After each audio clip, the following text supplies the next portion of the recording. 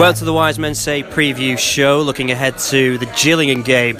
Unfortunately, Matt and Rory, the Idiot podcast, isn't here this evening, so we don't really have a thing we can actually go through. But what we do have is people with jarring accents that'll think, hey, why do they support Sunderland? I'm your host, Tom Walsh, and I'm here with Jim. Hello. And Matt. Hello. Joe once again has cried off because this time he's got a nasty bout of coronavirus, so we wish him all the best in his... Well, we just hope he doesn't die, so that'd be good. Anyway, Gillingham this Saturday, but let's kick off with an announcement yesterday that Sunderland Till I Die 2 is coming, and obviously it's out on April Fool's Day, which they say they're not doing this on purpose, but it feels like for some reason every step along this way is done with let's all laugh at Sunderland. Are we excited about this?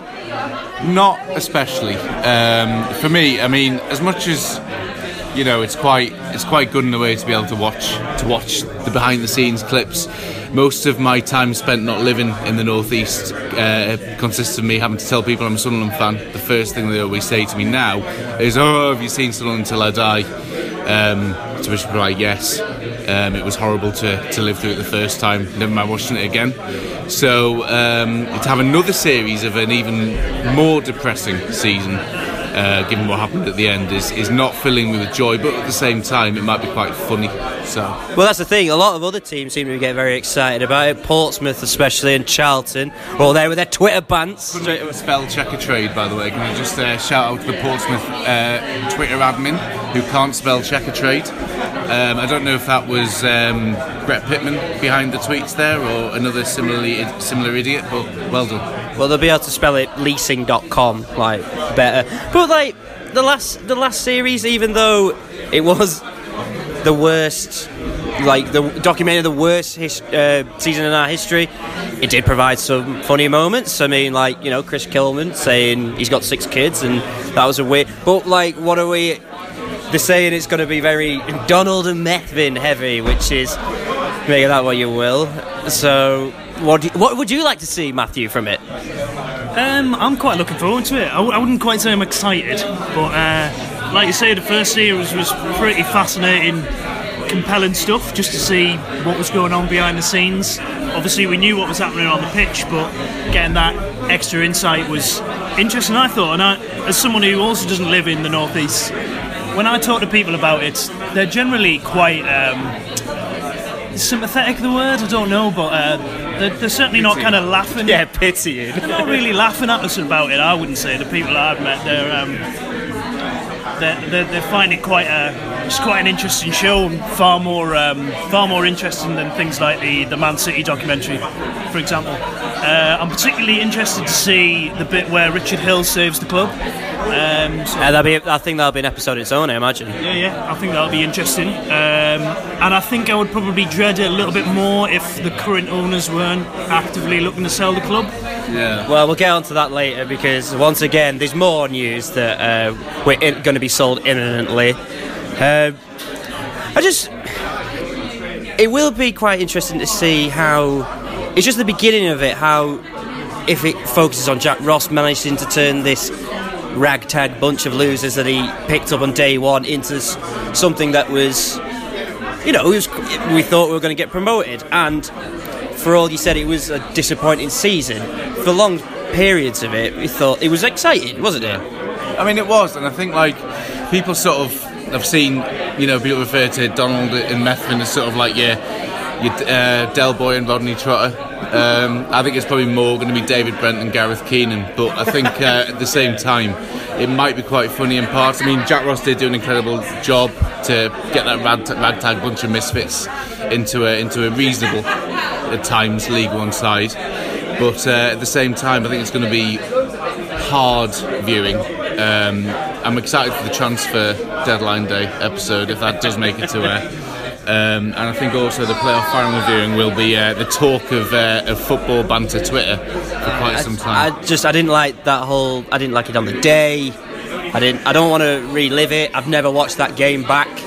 There was no point of that day which was actually good. I mean, like, even going to Wembley was boring because we went a couple of months earlier and it was much better. So yeah, I think I might just leave off that episode rather than having weird Charlton fans crowing about it. It sort of depends. I mean, if we end up going up this season, then it'll be fine, really, won't it? But if we miss out again, then it is going to be like a kind of horrifying recurring dream that we're just sort of reliving over and over and over again. Well, it sounds like something we do as Sunderland fans. Every season is filled with that crushing disappointment. And on that note, we've got Gillingham on Saturday. And it's one of these games where, on paper, you think we should smash these.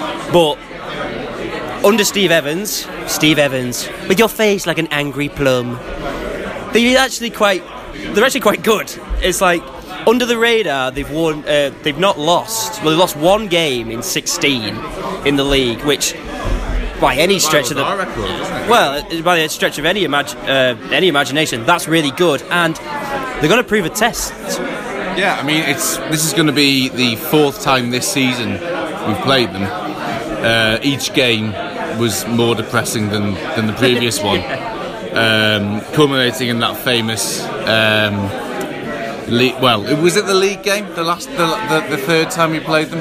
Yeah.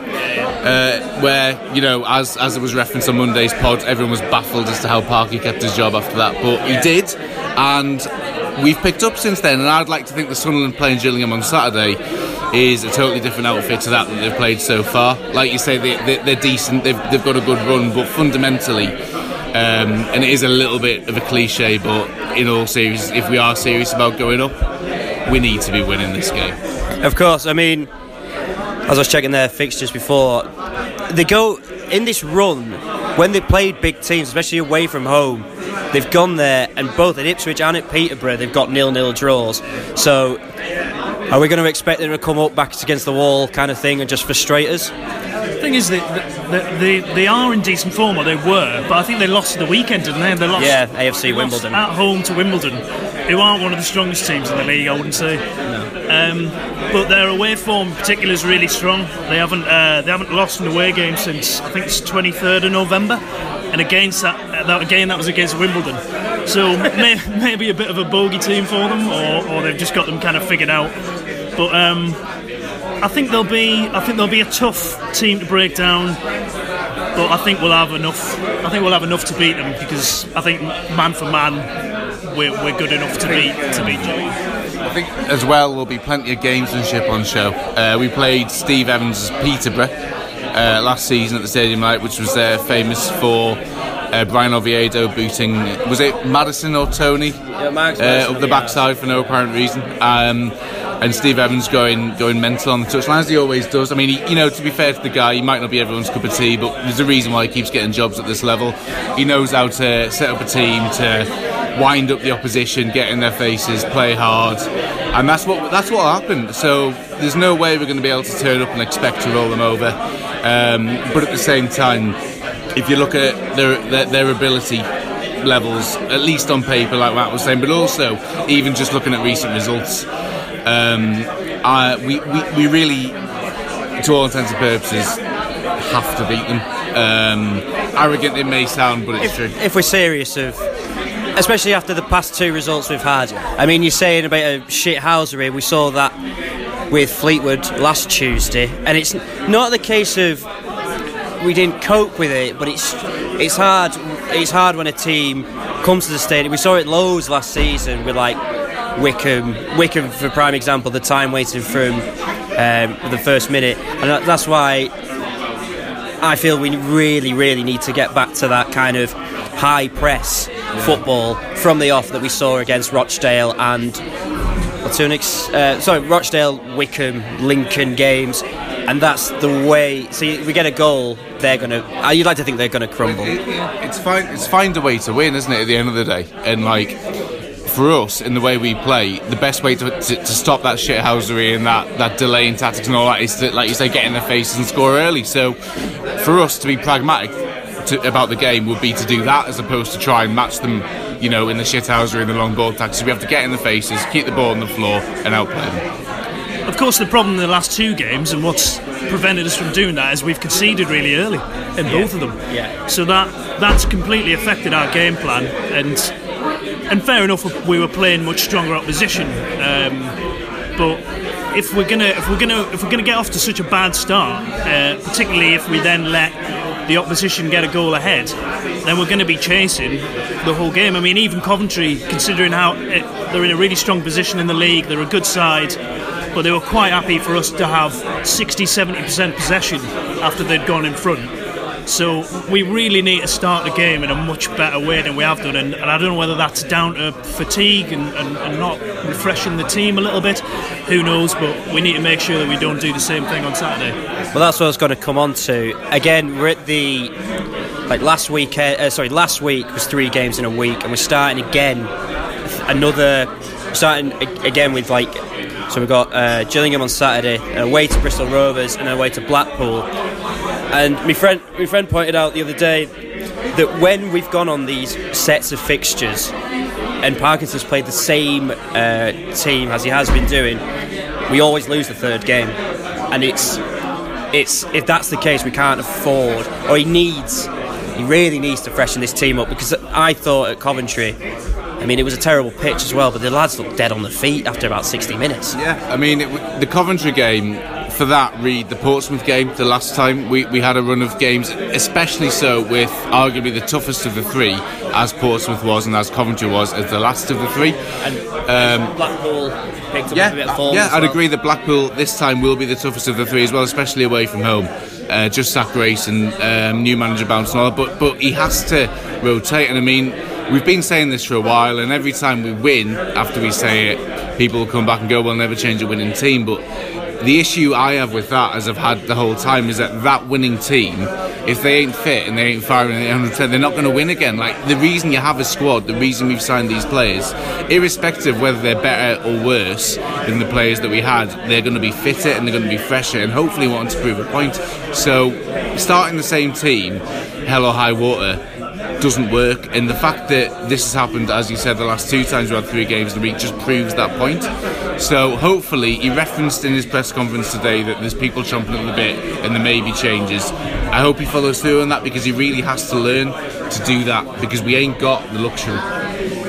We know he's not going to, though, don't we? Yeah. He's not going to. It's going to be Charlie White. Because he's kind of hinted at it quite a few times, and it just ends up being the same 11.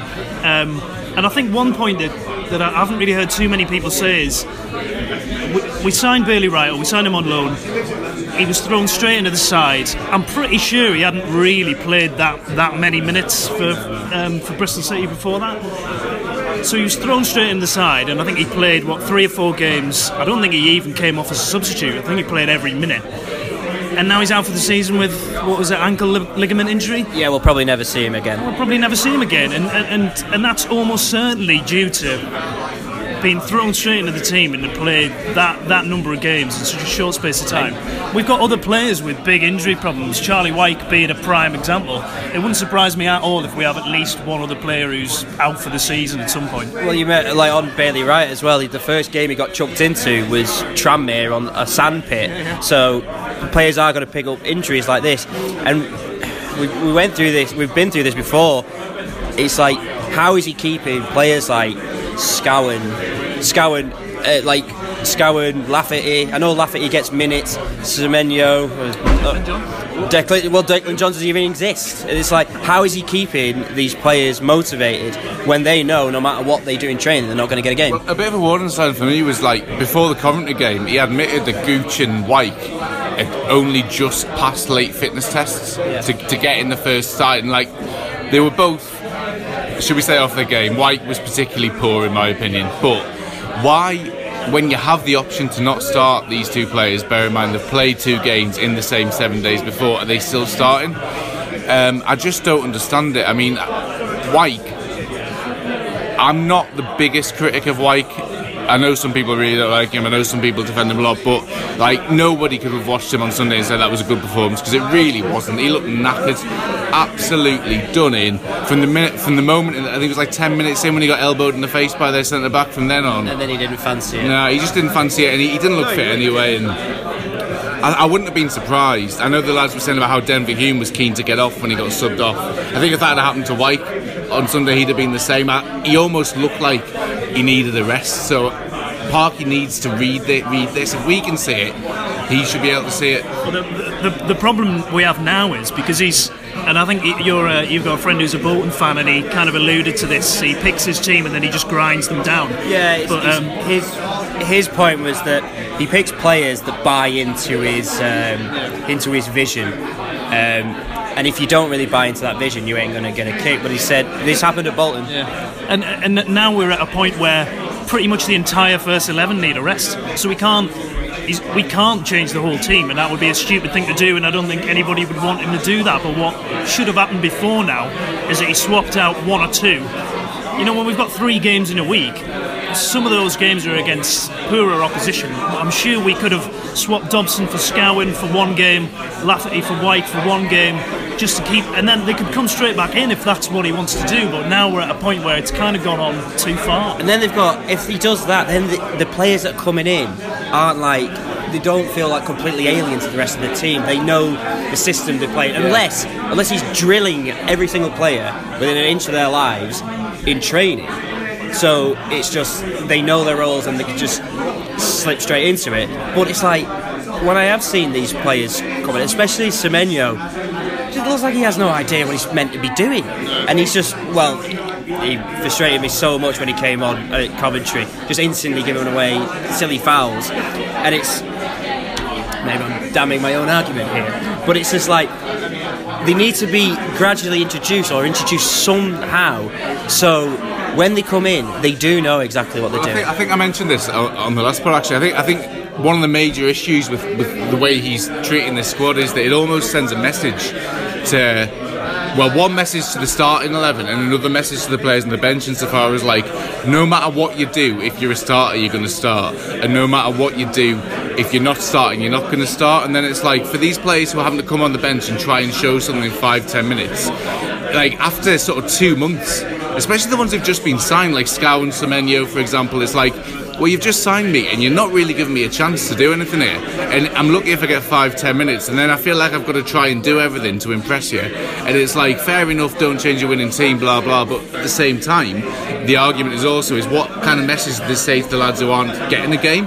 Is it like, well, you're just a backup, I'm not going to start you? Then how is that going to motivate them to try and put in their best performance? And also, they're going to be rusty, like you're saying. Semenyo look rusty. Not surprising. Well, it's like you take Lafferty for example. People have been saying, oh well, he's not starting games because he's not fit. Well, how are you supposed to get like match ready when you have 5 minutes here, 5 minutes there? When you come on, you're essentially either doing the same job as Wyke or playing alongside Wyke, which makes no sense whatsoever. Plan B is to play them both up front and lump it up to them. Basically, that is our only other option, it seems, under Parkinson. But that's bizarre. That's just like, it's bizarre because it happened on Sunday. Sorry, they brought 2 of them on. It's like, when you have a ready-made, like a little man, like, you know, we like the big man, little man kind of thing, who, if the big man wins it, could knock it down to someone, and he might do something. I know Will Grigg, you can't just make him good because he's not been playing, but it's like, come on, give him a go. Give him a go. Definitely, and I think, like, not Grigg for what I'm going to say here, but for the newly signed players, one thing that really annoys me about managers, and we've had a few of them in recent times, is managers who sign players and then don't play them. It's like, you've signed these players, you said you needed to improve the squad, you've got them in and then you're not using them, so it's like, well, either you've signed crap players, or you're just not using them anyway, which neither argument makes sense really, and I just can't understand it, because if I'm one of those players, I'm thinking, well, what the hell have I signed for Sunderland for? I'm not getting a game, and no matter what I do in training, especially, you know, Declan John can look at Denver Hume and he can say, well, Hume's not played well for 3-4 games, and yet I'm not even getting named on the bench. What am I meant to do? Like, what? And I think also the fact that he did throw Bailey Wright straight into the team suggests that if he thinks you're good enough or you're a better option, then you probably would be in the team. So again, what message does that send? Mixed messages, because then you could argue that Bailey Wright came down from the Championship, but so did Scowen. Bailey Wright was thrown straight in. Scowen's had what, grand total of 20 minutes in his Sunderland career so far. Exactly. So he'll. If I was him, I'd be thinking, well, if he thought I was good enough, like he clearly thought Bailey Wright was a better option than Ozturk or Lynch, he put him straight in, but he hasn't put me straight in, so he obviously doesn't think I'm as good an option. Well, that brings us to, he said today in his press conference that Elliot Embleton and Ethan Robson are in contention, which makes you wonder, so what? Like, so what? So they can like not get in the squad or whatever. But if Embleton, I mean, he was pretty good actually before he pulled his hamstring at Sheffield United all those months ago. Another big fan favourite despite not doing much.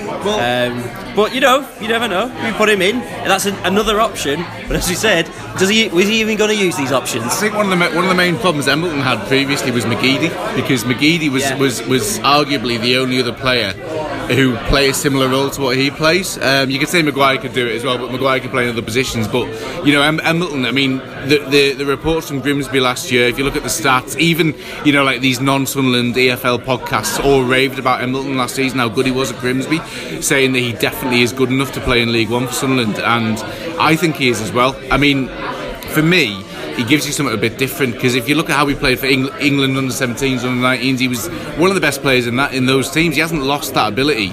He's been unlucky with injuries, but for me, Embleton definitely, if fit, deserves a chance, because he gives us something different. I mean, technically, he is probably better than virtually any other player, number 10, in League One, purely because of what we've seen with England and when he's been on loan. He was too good for League 2 last season with Grimsby. The standard's not that much better in League 1 for a lot of teams, I wouldn't imagine. Certainly he at least deserves a chance. As for Ethan Robson, I'm not sure if he has got anything that we haven't got. I mean, George Dobson's younger than him and is starting ahead of him, and in my eyes is a better player than him. Nothing against Robson, but I'm not sure if maybe he needs a change of scene. Well, Robson's like, what, 24 now? Yeah, it's not like, even young really. It's like, if he would have made it, I know he's had injuries and all this, it seems to be a recurring theme with Southern youth prospects, apart from Denver Hume, who he's played quite a lot now, but it's like, when we always hear of this, like Embleton,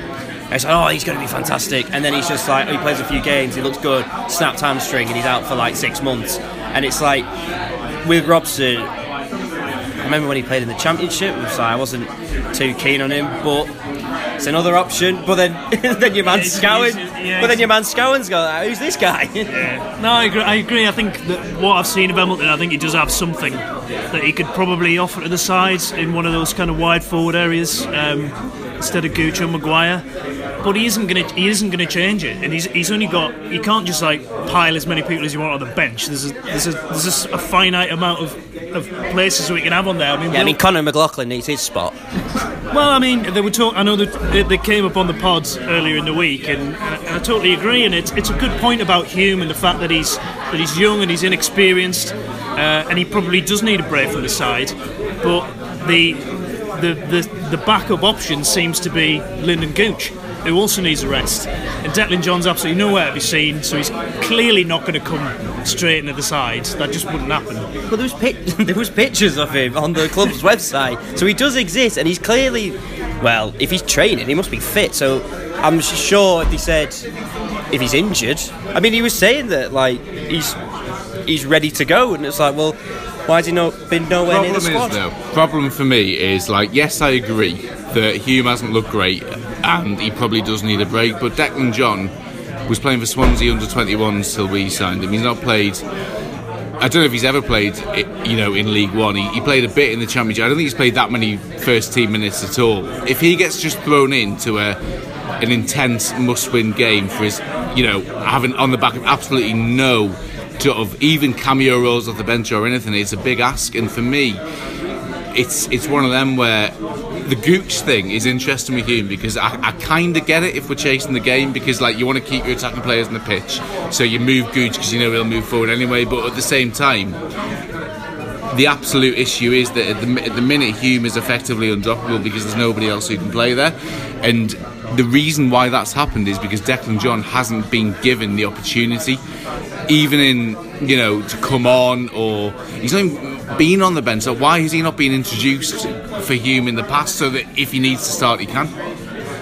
Yeah, I mean, I don't want to kind of cast aspersions, but could it be a problem with application? You do sometimes get an issue with players who come on loan who know that they haven't got an opportunity probably to go to that club permanently, whether they want to or whether the club doesn't want to take them. And particularly since he hasn't been featuring at all, he's very unlikely to be at Sunderland next season, is he? So is he really going to want to be thrown into the throes of a promotion race? And would we really want to throw him in there either? That just says, well, the fucking point of buying him. Well, He's probably, in all honesty, he's probably been told by Swansea, right, you're not going to play for us in the second half of the season. Sunderland have come in for you on loan. We suggest you go there. If you don't go there, you're not going to play for us. If you go there, you might get some minutes. And he's probably thought, well, I'll go. Probably, I mean, I don't want to, like Matt, I don't want to cast aspersions, but at the same time, it's like, is there a reason he's not getting picked? I mean, Parkinson seems, much as he doesn't change the team, at the same time, he does seem to reward the players who do work hard. So, I don't know. It's weird that he hasn't even been on the bench, where Conor McLaughlin, who is, I've seen people refer to Charlie Wyke as the tin man up front, but I think the defensive equivalent will be Conor McLaughlin. So I don't know why he's getting on the bench as a wing-back cover ahead of Declan John. So, in short, you're expecting the same team on Saturday? I am, but I don't know whether he might throw one change in, because I really, really do think that Charlie Wyke needs to not start the next game. Are we similar? Yeah, he'll start the same team unless, presumably there'll be more late fitness tests. If somebody doesn't pass one of them, he'll make a change. And if everybody gets a clean bill of health and fitness, he will start the same 11. Well, that's a good enough point for a break. After the break, we'll have a quick chat about the run into the end of the season. Welcome back to the Wise Men Say preview show. Plug time. Jim, do you like jumpers? I do. I really do like jumpers. What kind of jumpers do you like? Well, I like sort of jumpers that you can wear on a night out, on a nice day out, or maybe even to the football. Oh, to the football, you say? Do you like polo shirts, Matthew? Yeah, I really like polo shirts. I like them in different colours. I've got several in my wardrobe. Polo shirts. I live for polo shirts. You live for polo shirts. That's great. Because I tell you where you can get polo shirts and jumpers to wear to the club and to the football match. And some really nice jackets as well. And some really nice jackets. Don't forget the jackets. From the Terraces, eh? From the Terraces.co.uk or maybe .com. Don't know. Don't quote me on that. And if you go there, do you want some money off it? You can get some bloody money off it. Promo code WMS10. So, when you go to Gillingham, you go to the Gillingham game on Saturday, you can look absolutely shit hot. But before you go to the Gillingham game, where could you, show off your newfangled, garments? Well, where could you? I've heard a rumour that yes, the cracking pre-match show was done before the Ipswich game, featuring Danny Collins and Barry Hyde from the Futurehead serving peas pudding and ham sandwiches, is going to be played again. Whoa. But featuring Darren Williams this time. Darren Williams, that lad who scored that goal at Middlesbrough all those years ago. You get some fantastic beers. But where is it, Jim? It is the Peacock. The Peacock. What time does it start? It starts, I believe, it starts at 1:30. You can get there from 12:30 onwards upstairs. And honestly, I did go last time. It's absolutely cracking. I've not met Darren Williams before, but as they were saying on Monday, apparently he's got some great stories, so I'm quite excited. And I hear, Matthew, there's free story cakes. Imagine that. Wow, yeah, it sounds great. I'd love to meet Darren Williams. And what else is there? Oh, shipyard for £3. Fucking hell. Well, so get yourself down to the Peacock, pre-Gillingham, and also, unfortunately, Gareth and Stephen will also be there hosting. And yeah, you can have this, but in front of you. I mean, how great would that be? Great. Anyway, we're getting to what they call the business end of the season. And the question is, we're fifth now. How many points? Hold on. Hold on. We are just lying in 5th place, just a casual 6 points off top, but also 4 points off second place on level on points.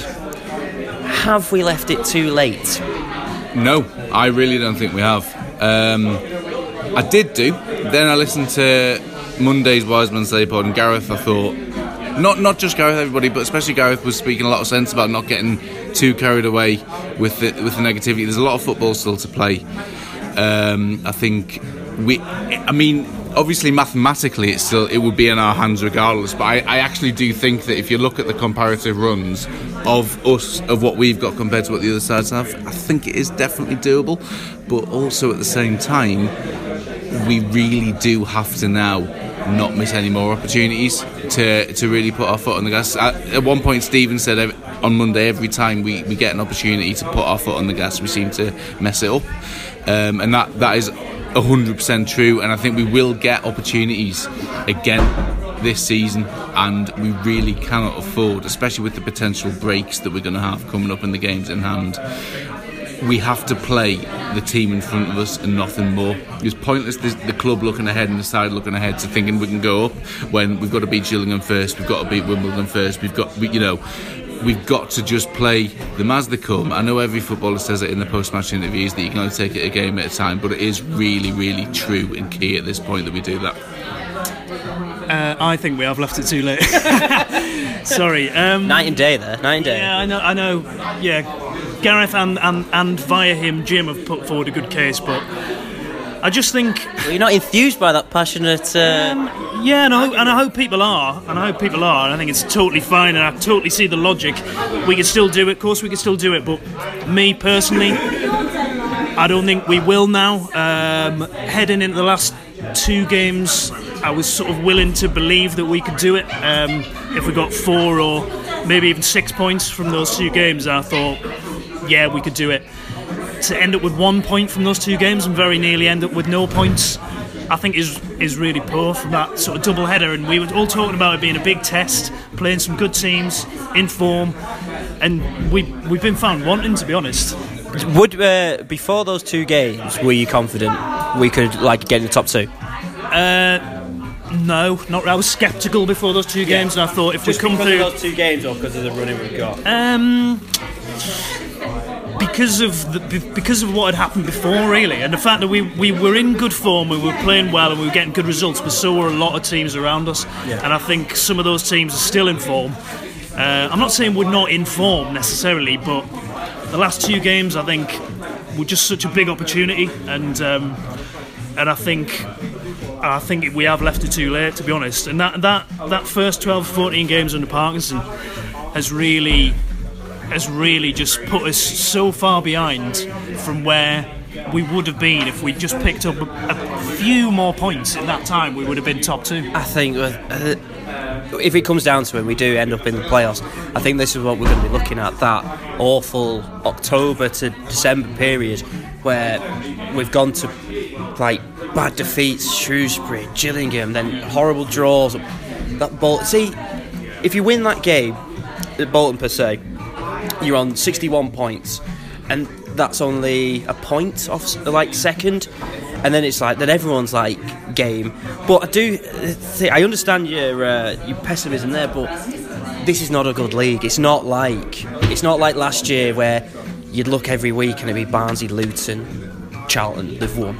Whereas now it's Rotherham have drawn against Wimbledon. It's MK Dons have got a point at Peterborough and stuff like this. So I don't. Well, as I was saying before, I did a predictor the other day of us winning every single game, and it still had us to finish second. But obviously, we're not going to win every game. But I do think the inconsistencies of the teams around us, like Portsmouth, have got an absolutely minging run, and also they'll probably be hungover from beating Salford in the Checkatrade. And I think they could slip. I couldn't hang my hat on anyone to go up, bar possibly Coventry. I think fundamentally, I honestly can't think of one side we've played this season who I actually have thought, wow, they're even as good as we are. I mean, I think obviously we've been beaten and we've played badly, but at the same time, even Coventry on Sunday, they're supposedly on form, the best side in the league, and they weren't that good. Peterborough were probably the best I've seen, but we all know how they go hot and cold anyway, so you can't rely on them to do that for the rest of the season. So I do feel like we've been saying this since even we were in the Championship and getting walloped every week. It's like the teams we're coming up against, these are not good teams, but not good in the sense they're not playing swashbuckling football that kind of surprises you, but it's like they're just doing enough. It's like Coventry are just doing enough. They're not blowing teams away. It's like, don't forget, we were doing that against Oxford. Yes, of course. We were doing that against MK Dons and in other games as well. Admittedly, we didn't do it on Sunday and we didn't play well, but at the same time, I just don't see at this point a lot like a way you can. I know Matt put forward a good argument for it, but I just don't see how you can say we're definitely not going to do it at this point, because there's too much football still to be played, and there's too many bang average teams in good positions. Yeah, I definitely don't think we're definitely not going to do it. I don't know. I can totally see us doing it, but we're either going to do it or we're not, yeah, correct. Yeah, exactly. Yeah. There's two possible outcomes. We'll either do it or we won't. And I personally think we will win a lot of games between now and the end of the season. We'll be there or there. I don't want to say there or thereabouts. Sound like Andy Townsend, but we will be up there, I'm sure. But I just don't think we'll quite manage it. Well, put it this way: this time next week. Or it'll be Thursday. No, sorry. Week on Sunday. St. Patrick's Day, if you will. Well, these 3 games are out of the way. We've got 9 points from that. And then we don't have another game for what seems like a month. If you get 9 points from these next 3 games, are you thinking, right, this is definitely on? Because I think if we come through these next 3 games, win all of them, I think, yeah, possibly. Because I think teams around us are going to slip up, because some of them got to play each other. I know Peterborough and Portsmouth have to play each other at some point. I'm pretty sure Rotherham have to play Peterborough or Portsmouth, or maybe even both of them as well. Unfortunately, the one team I think we're going to have to look out for, which are ominously hovering below us, is Fleetwood, because they've come from nowhere, a bit like they've done what Luton did, but at a much later phase in the season, where since New Year they smashed everyone in the top 6, and it's just like, if they keep that momentum building, it bears me to say it, you don't want to be ending up with them in the playoffs. I can't see that happening with him in charge of them, though. I really can't. I think they'll implode or something. Volatile. I just think it's a volatile environment. I think when it's good, it's good. When it's bad under him. Similar probably to when we had Roy Keane and stuff. I just... Whoa. I'm not directly saying... Let's not compare legends. No, but I mean in terms of, volatility. I just like, much as Fleetwood are obviously doing well, I can't at this point see them as a serious contender to get promoted. I might be wrong, but... We'll just cut this bit. We'll cut this bit on until May, so we can replay that when they're parading the trophy round. Uncle, what are they making? Their Fisherman's Friend, that factory around there. So they're parading that around. Unfortunately, we're gonna have to talk. Well, Donald's been at it again. He's been talking to some Sunderland fans outside somewhere, a social club or something of that ilk. And the papers have picked up on it, and apparently there's major interest again, and that he's all going to go through, lads. The dream's going to complete, and I'm so tired of this.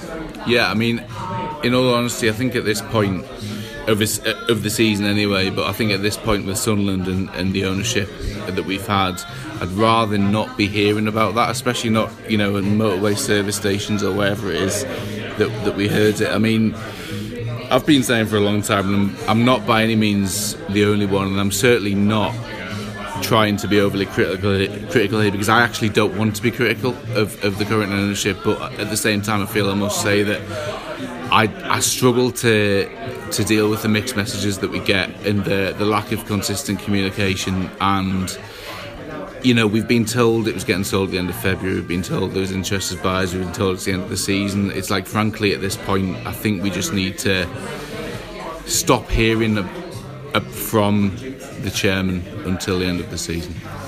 And it's also like, Matthew, it's like, it's going to be what, another... Can you remember, like, can you last remember a summer where Sunderland weren't on the brink of being taken over? No. I mean, he said when he did that Total Sport interview, I can't remember exactly when it was, and he said it'll take a month or two, I think. And I was kind of sceptical at the time. I mean, it sounds like a very short period of time to sell a football club, particularly when you've pretty much gone from allegedly the point of not wanting to sell the club to a point of selling the club, to think that you can get it done and dusted in 4 to 8 weeks seems like a very tight turnaround. So I didn't really believe that at the time, and obviously that would have been like sort of end of February, I think, and that's passed now, and so I don't really take a lot of notice anymore, to be honest. At this point, with all the mixed messages, we just got to see what happens. It's just boring, isn't it? It's just like either sell it or don't. We'll end on something a little brighter. Well, brighter. It might be boring. I don't really care. But it's like we've got night kits next year. That's exciting, isn't it? And apparently, although the plan where they're making them all, they all have coronavirus now. So maybe we'll get the first coronavirus shirt, which would be quite cool. Apparently, this season there's going to be no template, so we're going to get our own snazzy, like Nigeria style shirt. Sunderland, wouldn't it? Like, yeah. You know, the first coronavirus shirt. First coronavirus shirt. The first team that gets coronavirus. Oh, by the way, if anyone listening that does have coronavirus, we wish you all the best, Joe. Thinking of that, what was we had night kits. Well, we had them in the early 90s, didn't we? Yeah. They were some fine kits, and then also documented one of our best eras with Quinn and Phillips in that white lovely white shirt. Right. Well, we've got our question of the week.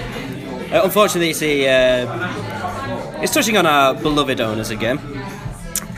As you know, Sunderland Till I Die 2 comes out on April Fool's Day, which is funny. Full73, the makers of it, tweeted the announcement of Sunderland Till I Die with the hashtag The Donald Methven Show.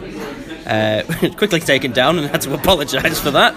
And hopefully these answers won't require us to do the same.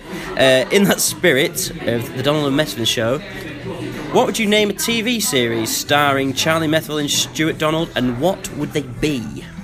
Matthew? I'd like to see a sort of imagining of what might happen after they sell the club. Maybe Stuart Donald goes back to working in car insurance, and it would be called Always the Bridal, Never the Bride.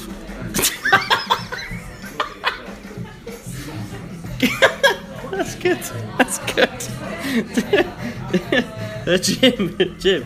Fucking hell. There's no way I'm going to top that. I mean, my imagining. I mean, I sort of. Don't say anything slanderous. Ended up just imagining like them on more like current TV shows. So I thought like maybe like an episode of Celebrity Coach Trip featuring Donald and Methven on a coach trip around Europe with some other sort of Z-list celebrities, or maybe Top Gear hosts. They sort of like, I feel like they might. Well, in fairness, a bit of Top Gear we do have the best away transport in the league. Exactly. So you know, you could get Sunderland can organise the coach for the coach trip, and it could be like them and like Dick and Dom and I don't know other duos, or you could have a bit of Top Gear. But I think if we're going to have a new show, it would be sort of a fly on the wall, sort of like cross between out the thick of it in the office, following Charlie Methven and his PR company, where like he's like doing the actual job, and then just like throw a few actors in and you know see how it goes. Well, Joe, a friend of the show, Joe's written in. He suggested traffic cops, where the minimum fine if you caught speeding is 100 points, which is very good. I also had Donny and the Chinos, two glamorous jewel thieves, but instead of thieves and jewels, it's just they just go around drinking free pints everywhere.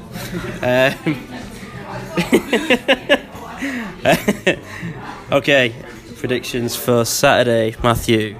I think we'll win 2-0. 2-0. I think the same, 2-0. I think I'll go 3-0. And finally, will we go up? Yes. Yes, but via the playoffs. I'm going to say yes. Last day away at Rotherham, beating Rotherham to go up. The New York Stadium. The New York Stadium in New York. Concrete jungle where dreams are made of. And on that note, there'll be a reaction pod on Saturday after the Gillingham game, and there'll be a normal pod again on Monday. Thanks for listening.